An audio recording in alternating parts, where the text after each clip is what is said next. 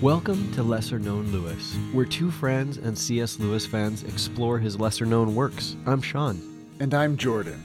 Join us in Season 2, where Lewis will be our guide in the Christian life, teaching us to pray and helping us to reflect through the seasons of Advent, Christmas, and Lent.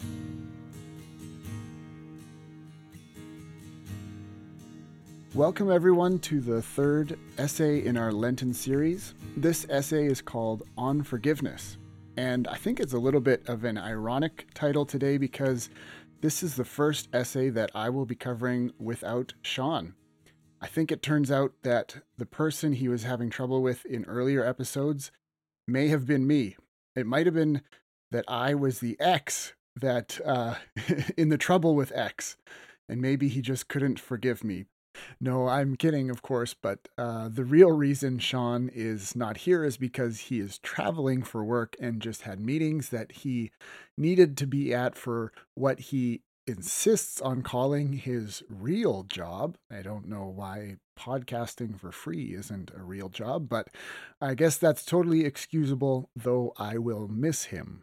But in place of Sean today, I'm very pleased to have with me William O'Flaherty from the All About Jack podcast. Welcome, William. Well, thank you. It's good to be here. Well, would you mind telling us a little about yourself? What would our listeners want to know or need to know about William O'Flaherty? Well, three words come to mind: humble, kind, patient. Well, these are actually a few of the attributes that I wish I had. Yeah. To quote a unknown poet that says, "I am mercenary and self-seeking through and through. I want God, you, all friends, merely to serve my turn." That's actually C.S. Lewis, a poem as the ruin falls. Oh, really? But now my yes, and then my day job is as a family counselor for a secular organization where the identified client is the child. I've been doing this for 15 years now. And I've also worked professionally in radio previously. I was actually a ghost editor for a small Christian magazine. And then my first job was actually as a paper boy. And there were a few things in between that. Wow. And I've been married to my wife, Lori, for 14 years. I live in the Morgantown, West Virginia area. And then I have a so-so children's story published in an obscure guidance counselor magazine from back in the 1990s. And then two books related to Lewis, with maybe four more in the next few years. But we won't talk about that because who knows if any of them will get off the ground. Well, I look forward to the four more. I've heard of your two, and I have yet to read them, but four more sounds very exciting. I was really interested to see that you're from Morgantown. When I was during my brief stint living in the United States, I was living, I think, just an hour and a half north of where you live in Ambridge, Pennsylvania. And one weekend, I took a very long road trip down to Asheville, North Carolina, and I think we drove through Morgantown. Yeah, you probably would have, yeah. The only thing I remember is I think that when we drove through on the interstate, I remember seeing a Tim Hortons from the interstate. Do you know if you have a Tim Hortons in Morgantown? I am not a coffee drinker. I have heard of them, and I think this was the first area that I originally had heard of them. But since I'm not a connoisseur there, I've not gone there. Although obviously they have other things besides coffee. Yeah. It's okay. You're not really missing much. It's subpar coffee at best. But I was missing home, and I saw the Tim Hortons, and I thought, hey, that's something. But I kept driving anyway, so I wasn't missing it that much. But yeah, so William, in my opinion, I was thinking about it, and you've had your podcast for over 10 years now, and you really seem to be very well connected in the whole Lewis community.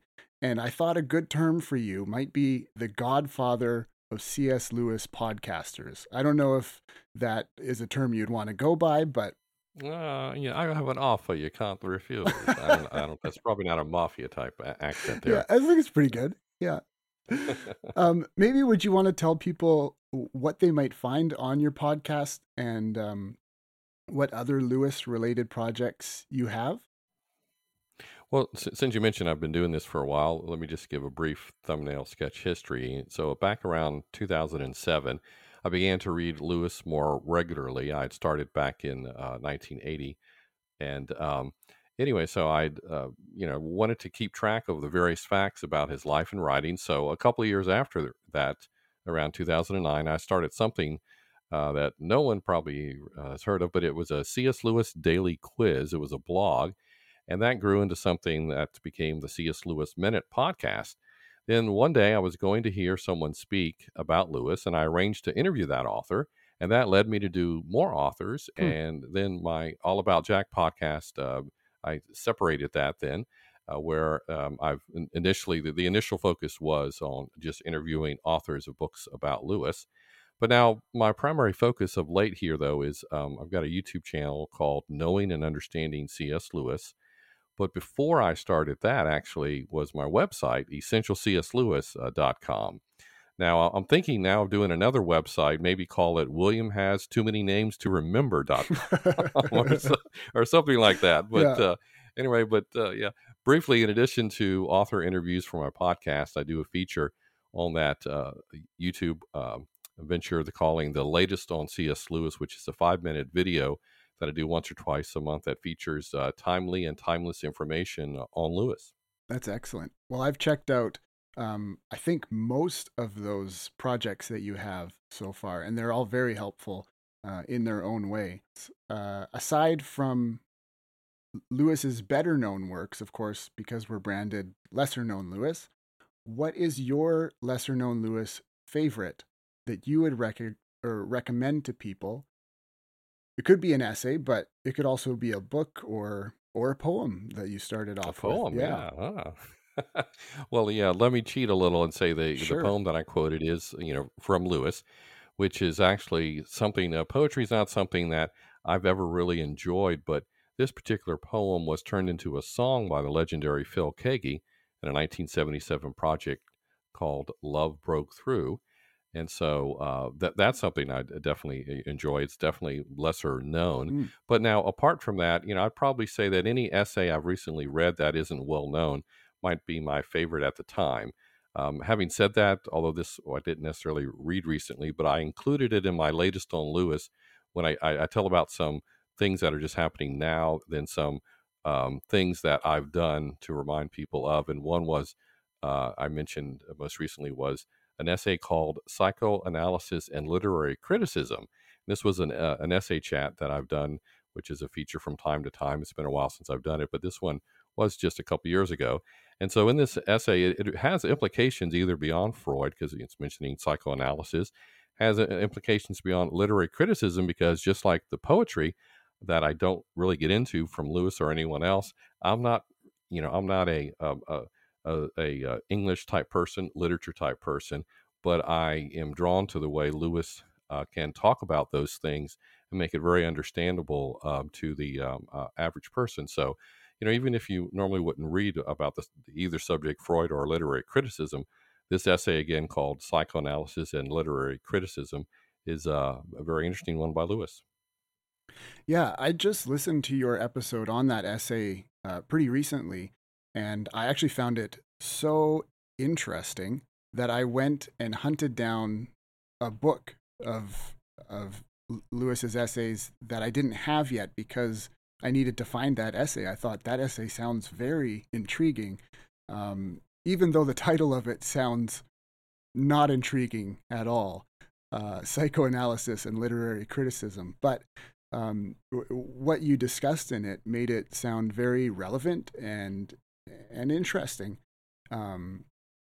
And I think we might, I'm not sure yet because I haven't read it for myself. I'm waiting for the copy to arrive, but I think we might try and include it in our next season of essays. I'm not sure, but I think it goes with what we're going into next.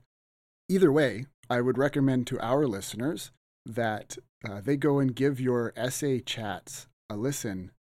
because if they're interested in the essays we're talking about, I think they'll really enjoy your episodes on Lewis's essays. They are, for one thing, they're a lot shorter than our episodes, and I think they really complement what Sean and I have been doing really well. They're not exactly the same as what Sean and I have been doing.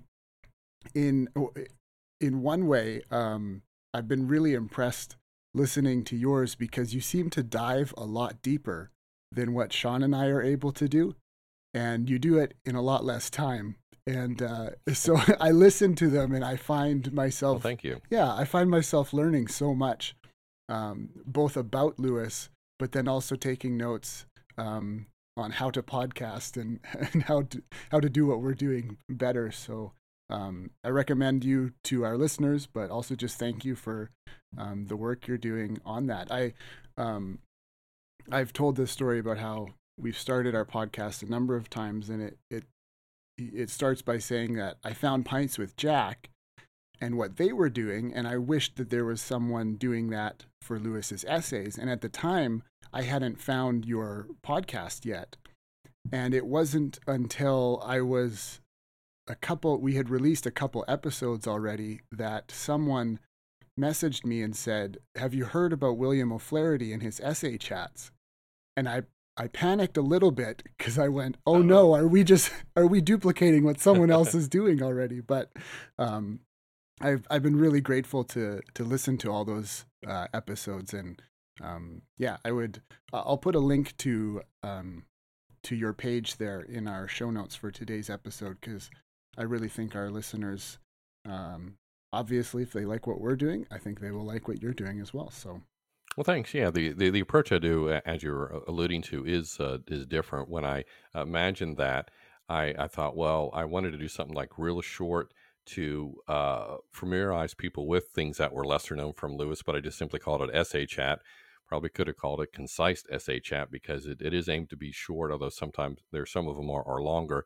But even for essays that are longer, I try to have the guest who actually picks the essay, that they, one of the essays that they would enjoy the most, something I obviously hadn't already done.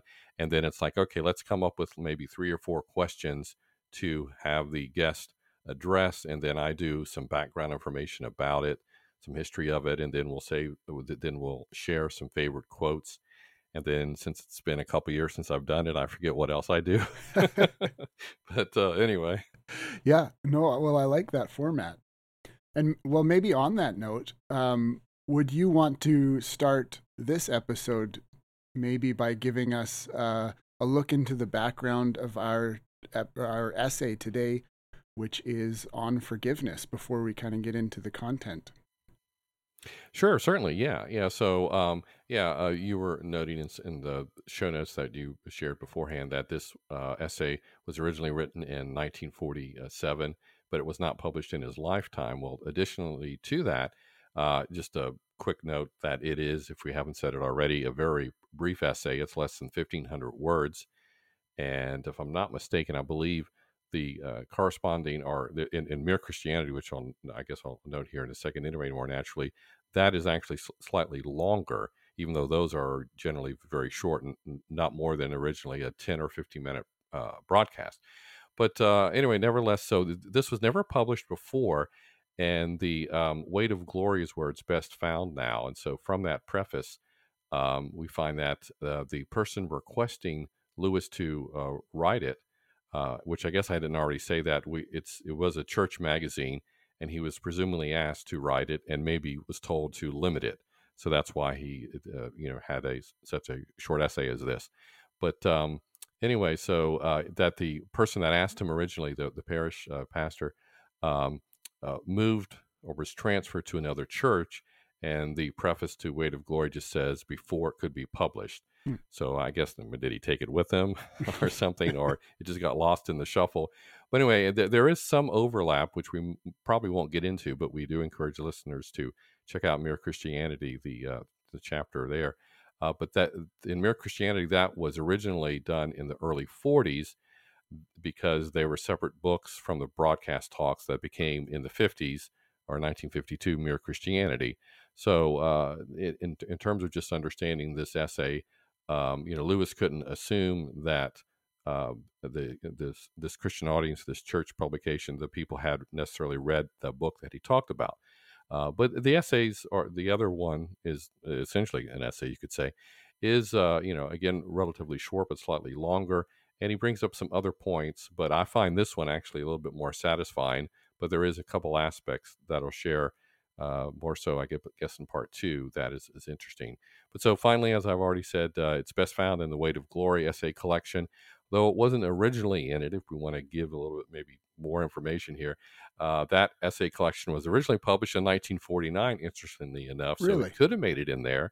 But then it came out in the 1980 revised edition of The Weight of Glory, but it actually came out 5 years before in another collection that is essentially out of print and had various other essays. But yeah, so there's some background. I didn't know that the Weight of Glory essay collection was published so early as 1949. Wow. Is that a 1949 copy? So for the people who can't see the video, this is this is a reprint from 1975 of the 1949 edition. Wow. I wanted to be able to compare. I think one of the essays in here, they noted in the 1980 revised that there were some other papers from Lewis that found that added to what he actually did and such. But yeah, this one originally only had five essays.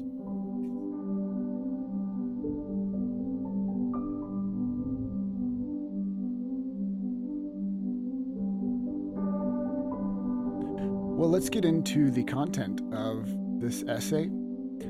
It starts out very simply. Lewis is asking the question, why the line, "I believe in the forgiveness of sins," is in the creed.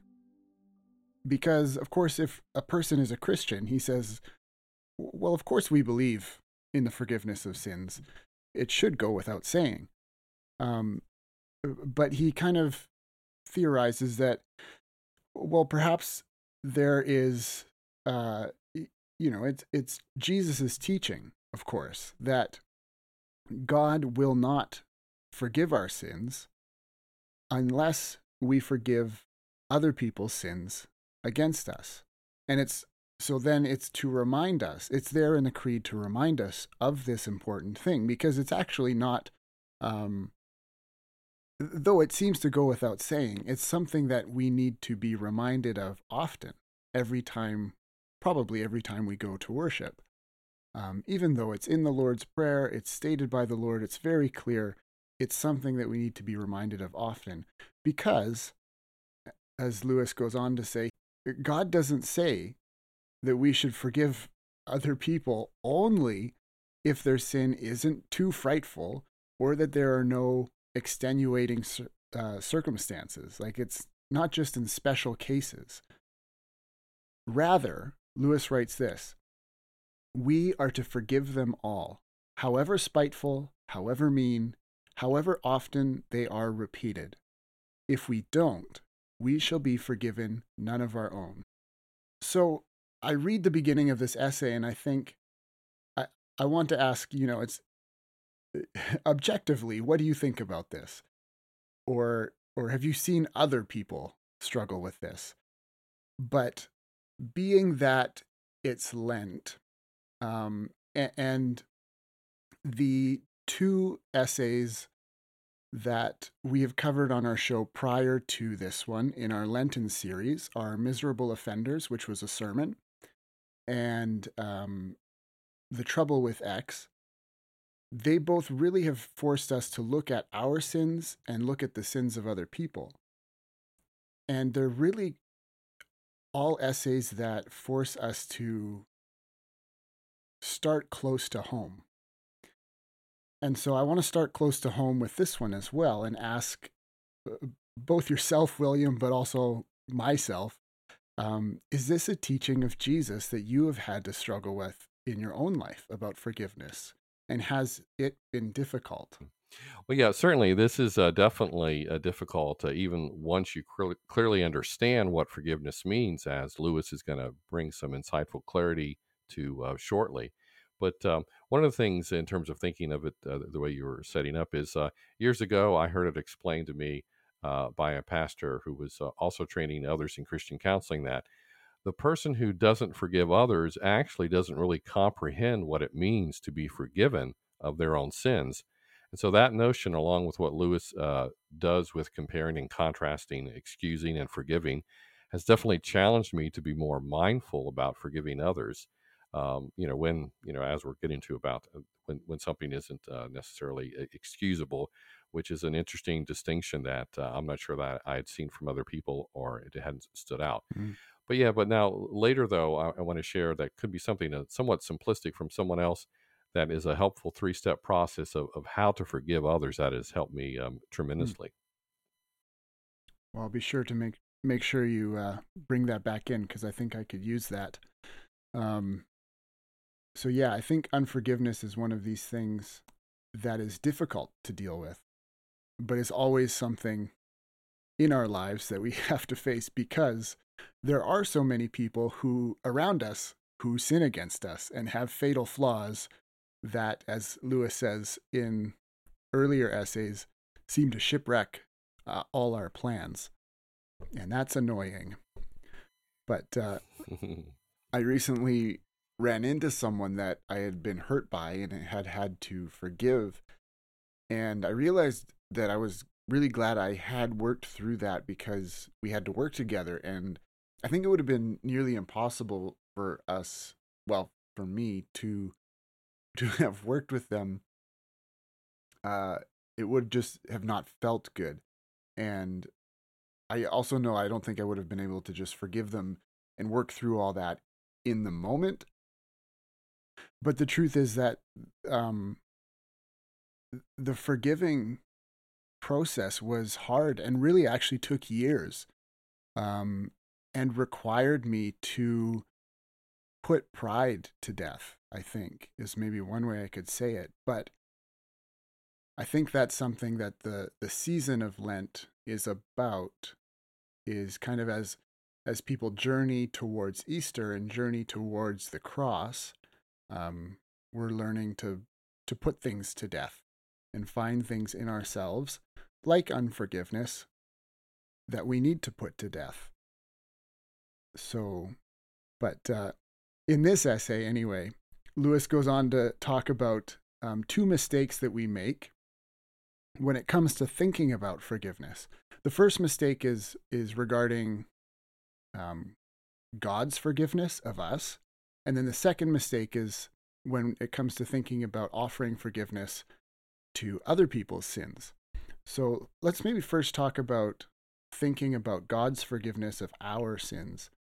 Lewis says that when we go to God to ask Him to forgive us, usually, and this is where the quote begins, he says, "Unless I watch myself very carefully, I am asking Him not to forgive me, but to excuse me." And then Lewis gives an example of what forgiveness says and an example of what excusing would say. So forgiveness says, "Yes, you have done this thing, but I accept your apology. I will never hold it against you, and everything between us two will be exactly as it was before." But on the other hand, excusing says, "I see that you couldn't help it or didn't mean it. You weren't really to blame." And so Lewis says this: if one wasn't really to blame, then there is nothing to forgive. In that sense, forgiveness and excusing are almost opposites. And I find that really interesting. That was a kind of a new thought to me, that first of all, that forgiveness and excusing are even two different things, but then that they are maybe two ends of a different spectrum, opposites. So William, you mentioned that you're a counselor, and you mentioned to me that you've done some study and some teaching on the subject of forgiveness. When you teach, and particularly teaching kids, in your Mhm. counseling about forgiveness, do you find that you have to explain the difference between forgiving and excusing for people? Well, I noted earlier that I am in a secular setting, but the doors are open if people have a background to where they have, some religious or church type thing. We can go in that direction. But what I thought in terms of what I may do more commonly may seem to fit a little bit differently than what people might think about. But this is what came to mind in terms of the aspect of excusing versus forgiving, because just to briefly in terms of clarifying what I do. So the kid is the identified, having the concern, but then we deal with the whole system, the whole family. So the one or two parents that's involved in the kid's life, we help with some parenting education. So in terms of forgiving and excusing, one aspect that may not seem to fit perfectly, but there's something in terms of in dealing with the entire family system. There's an element that is called normalizing or normalizing behavior. So, specific to the parents that I might work with, I have to remind them that what is actually normal behavior for kids, and that it is Mm, normal for kids to misbehave and not listen to their, parents. But in the sense that we're talking about, then the children have, generally speaking, some excuse for their poor behavior, but this doesn't take away their responsibility for their mm, actions. In other words, parents are often like kind of surprised. Oh, my kid misbehaved. It's kind of like you hold your breath.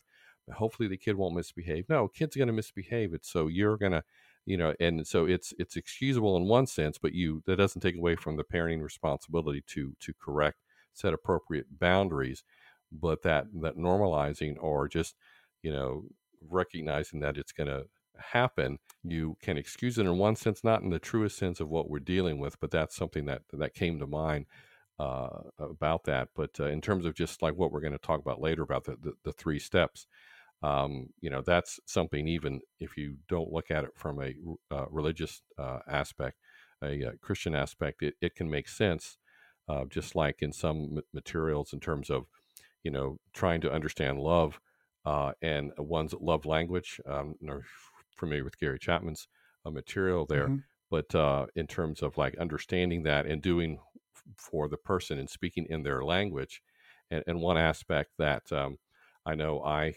consider when I'm, every day actually when I pray, in terms of like, I literally remind myself, I am to love my wife as Christ loved the church, which is a self-sacrificing love that I can't naturally do without your strength and your guidance. And then mm, here's something I picked up from somewhere that, help me to be aware of not only just the things I say and do that may be loving, but then the things I don't say and don't do that might be loving mm, or not loving.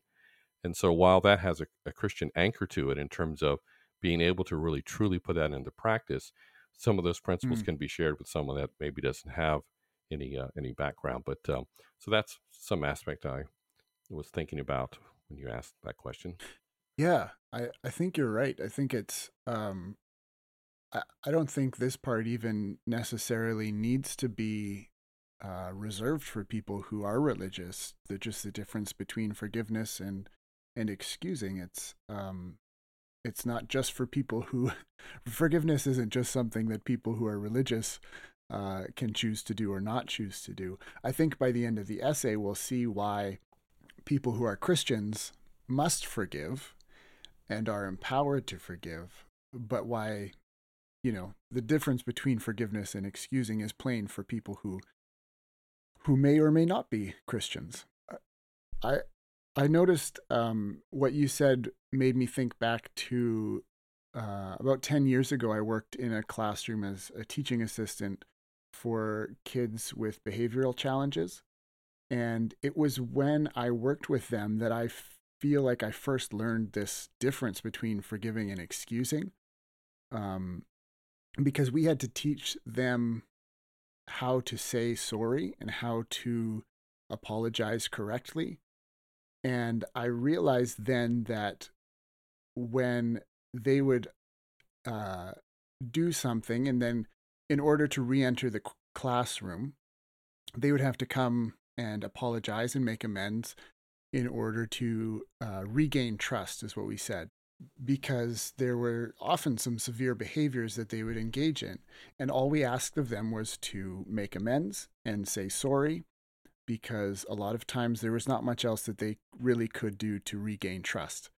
Um, and again, a lot of times they are 10-year-old kids with severe behavioral challenges and diagnoses. And so what I realized though was my gut response when someone says I'm sorry is to just say it's okay.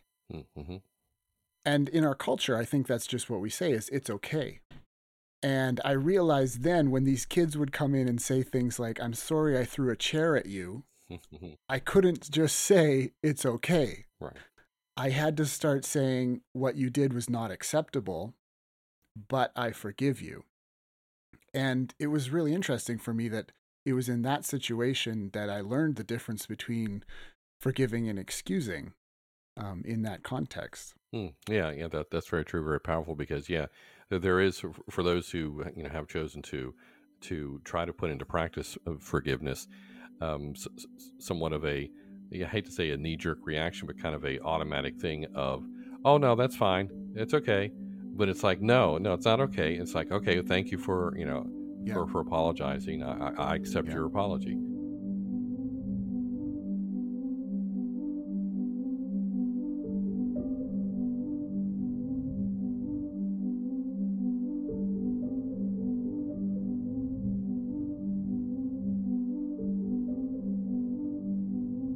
So, what's interesting here is that next Lewis says that in reality, sometimes what what our sinful actions consist of, is partly mixed between things that are both understandable and excusable causes, like the things that produce our sin.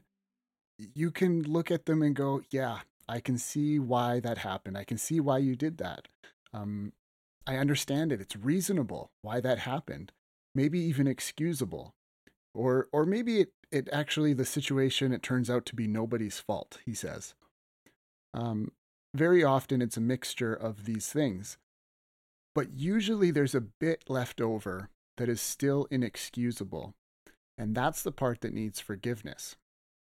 If the whole thing, of course, is excusable, you don't actually need forgiveness. But then Lewis writes this, and I tried to break this quote down, but I think I'm going to end up reading the whole thing. It's pretty good. Yes, very excellent. We can, I guess, break it down afterwards and discuss it. Lewis writes, but the trouble is that what we call asking God's forgiveness very often really consists in asking God to accept our excuses. What leads us into this mistake is the fact that there usually is some amount of excuse, some extenuating circumstances. We are so very anxious to point these out to God and to ourselves that we are apt to forget the really important thing. That is, the bit left over, the bit which the excuses don't cover, the bit which is inexcusable, but not, thank God, unforgivable.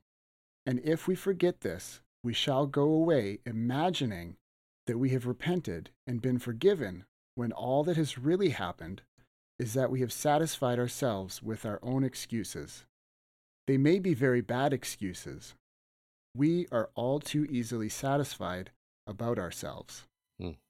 So that is just a really rich and challenging quote. I kind of just want to open it up, William, and ask what stood out to you or what was challenging about that quote to you. Yeah, well, I mean, it is a lengthy quote. I cheated in my Word document version here. That in less than 140 words, Lewis explains something so common that happens in our Christian lives. However, it's something that we probably haven't thought about it the way Lewis presents it. And so, it's challenging because it is so true, even though we probably don't realize we were doing this until Lewis, or maybe, someone else has pointed out this distinction, explained it the way it does. But now, hopefully I'm not as bad at asking God to excuse me when I really need to ask him to forgive me as I was 10 or 5 years ago, or maybe even a year ago. So, that is, Sure. without Yeah. obsessing over how bad I can be, because there's an aspect that we won't necessarily get into, but unhealthy guilt, where someone is just always apologizing about something. It's like, ugh, you don't have to apologize for everything. So, we do need to be quick to recognize when we've sinned, and hopefully, I'm better at it than I used to be, and you know, to admit it and then ask God for forgiveness, as well as sincerely apologize to whomever I've offended, Mm, unless, of course, it's impossible or doing so might, create more problems. that's a good point. Yeah. Yeah, I think it was the same for me. Just at our church, we do confession every week, or at least in our prayer service, we pray confession, and I have to ask myself when I read this, am I bringing to God a list of my sins alongside a list of my excuses for each sin?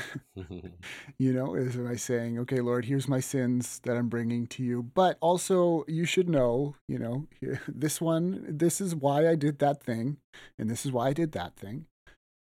Or is it just a list of bare sins? It's like, this is it with no excuse. Here it is. Was there anything in that quote that felt helpful or encouraging? Because part of it feels a little heavy, but Mhm. I wondered if there's anything you felt more uplifted by.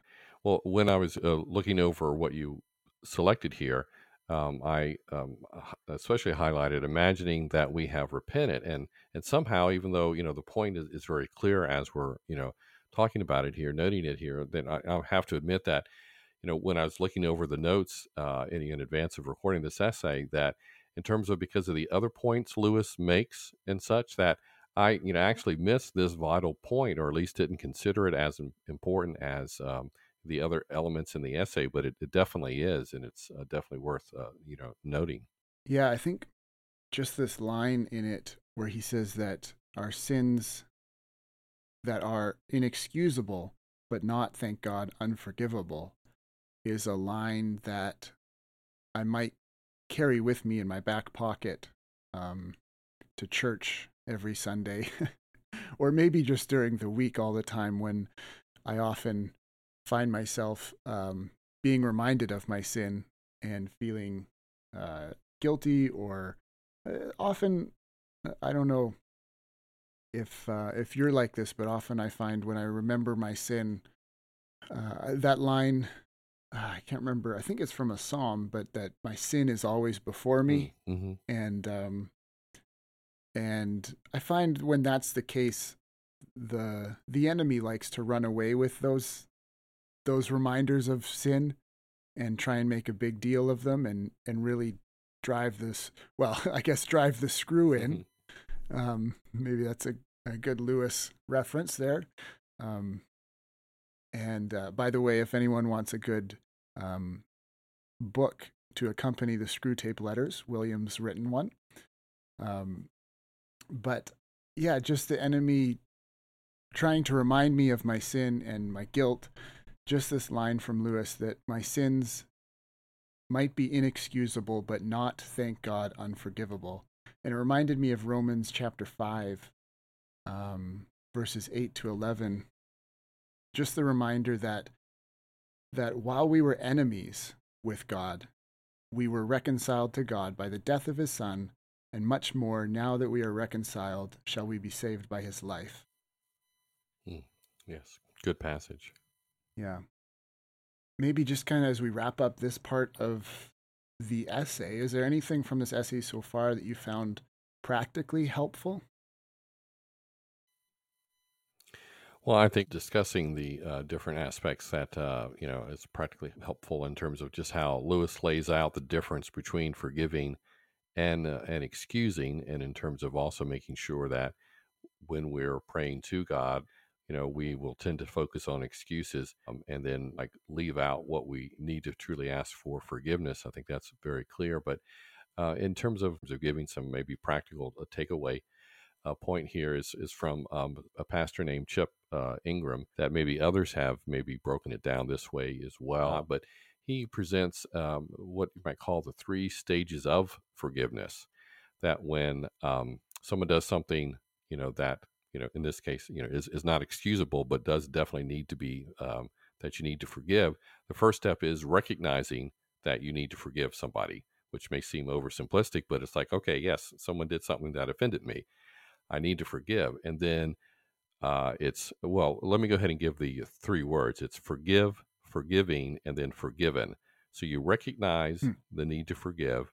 You go through the process of forgiving, which takes time, and we don't have time to really go into all that, other than people who've tried to forgive know that it does take time if you're truly doing it and not just doing a Band-Aid. Oh, no problem, no, that's okay, I forgive you. Yeah. And then after you've gone through that process of forgiving, then you reach a point to where you have forgiven the person.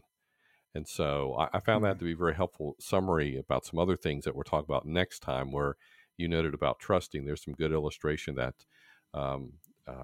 that I have from someone else that is really helpful in my life in terms of setting up appropriate boundaries, because forgiveness doesn't mean that you become a doormat and stuff. But those are some things we'll get into when we cover the next part of the essay in part 2.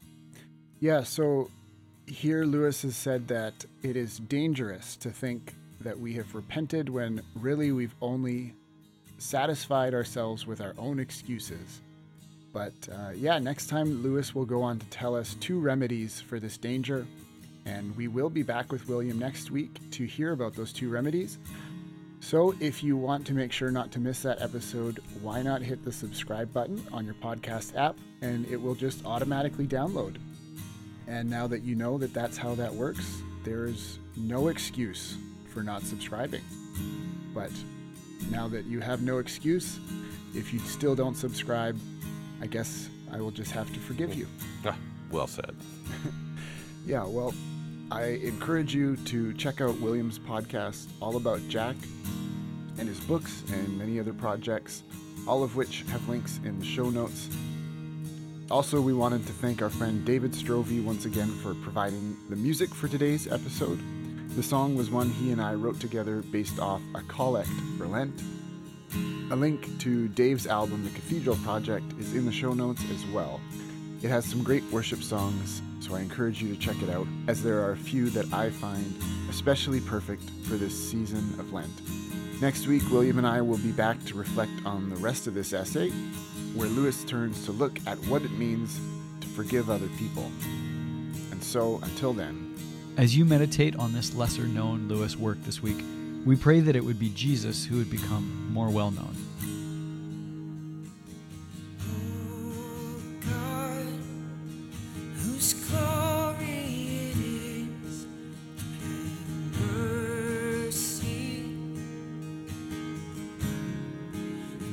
Gracious to all who've gone astray from your ways. Lead us again with penitent hearts.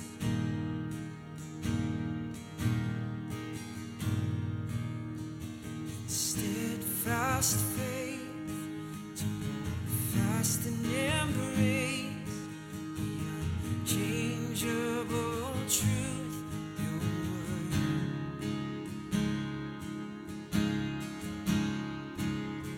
Jesus Christ.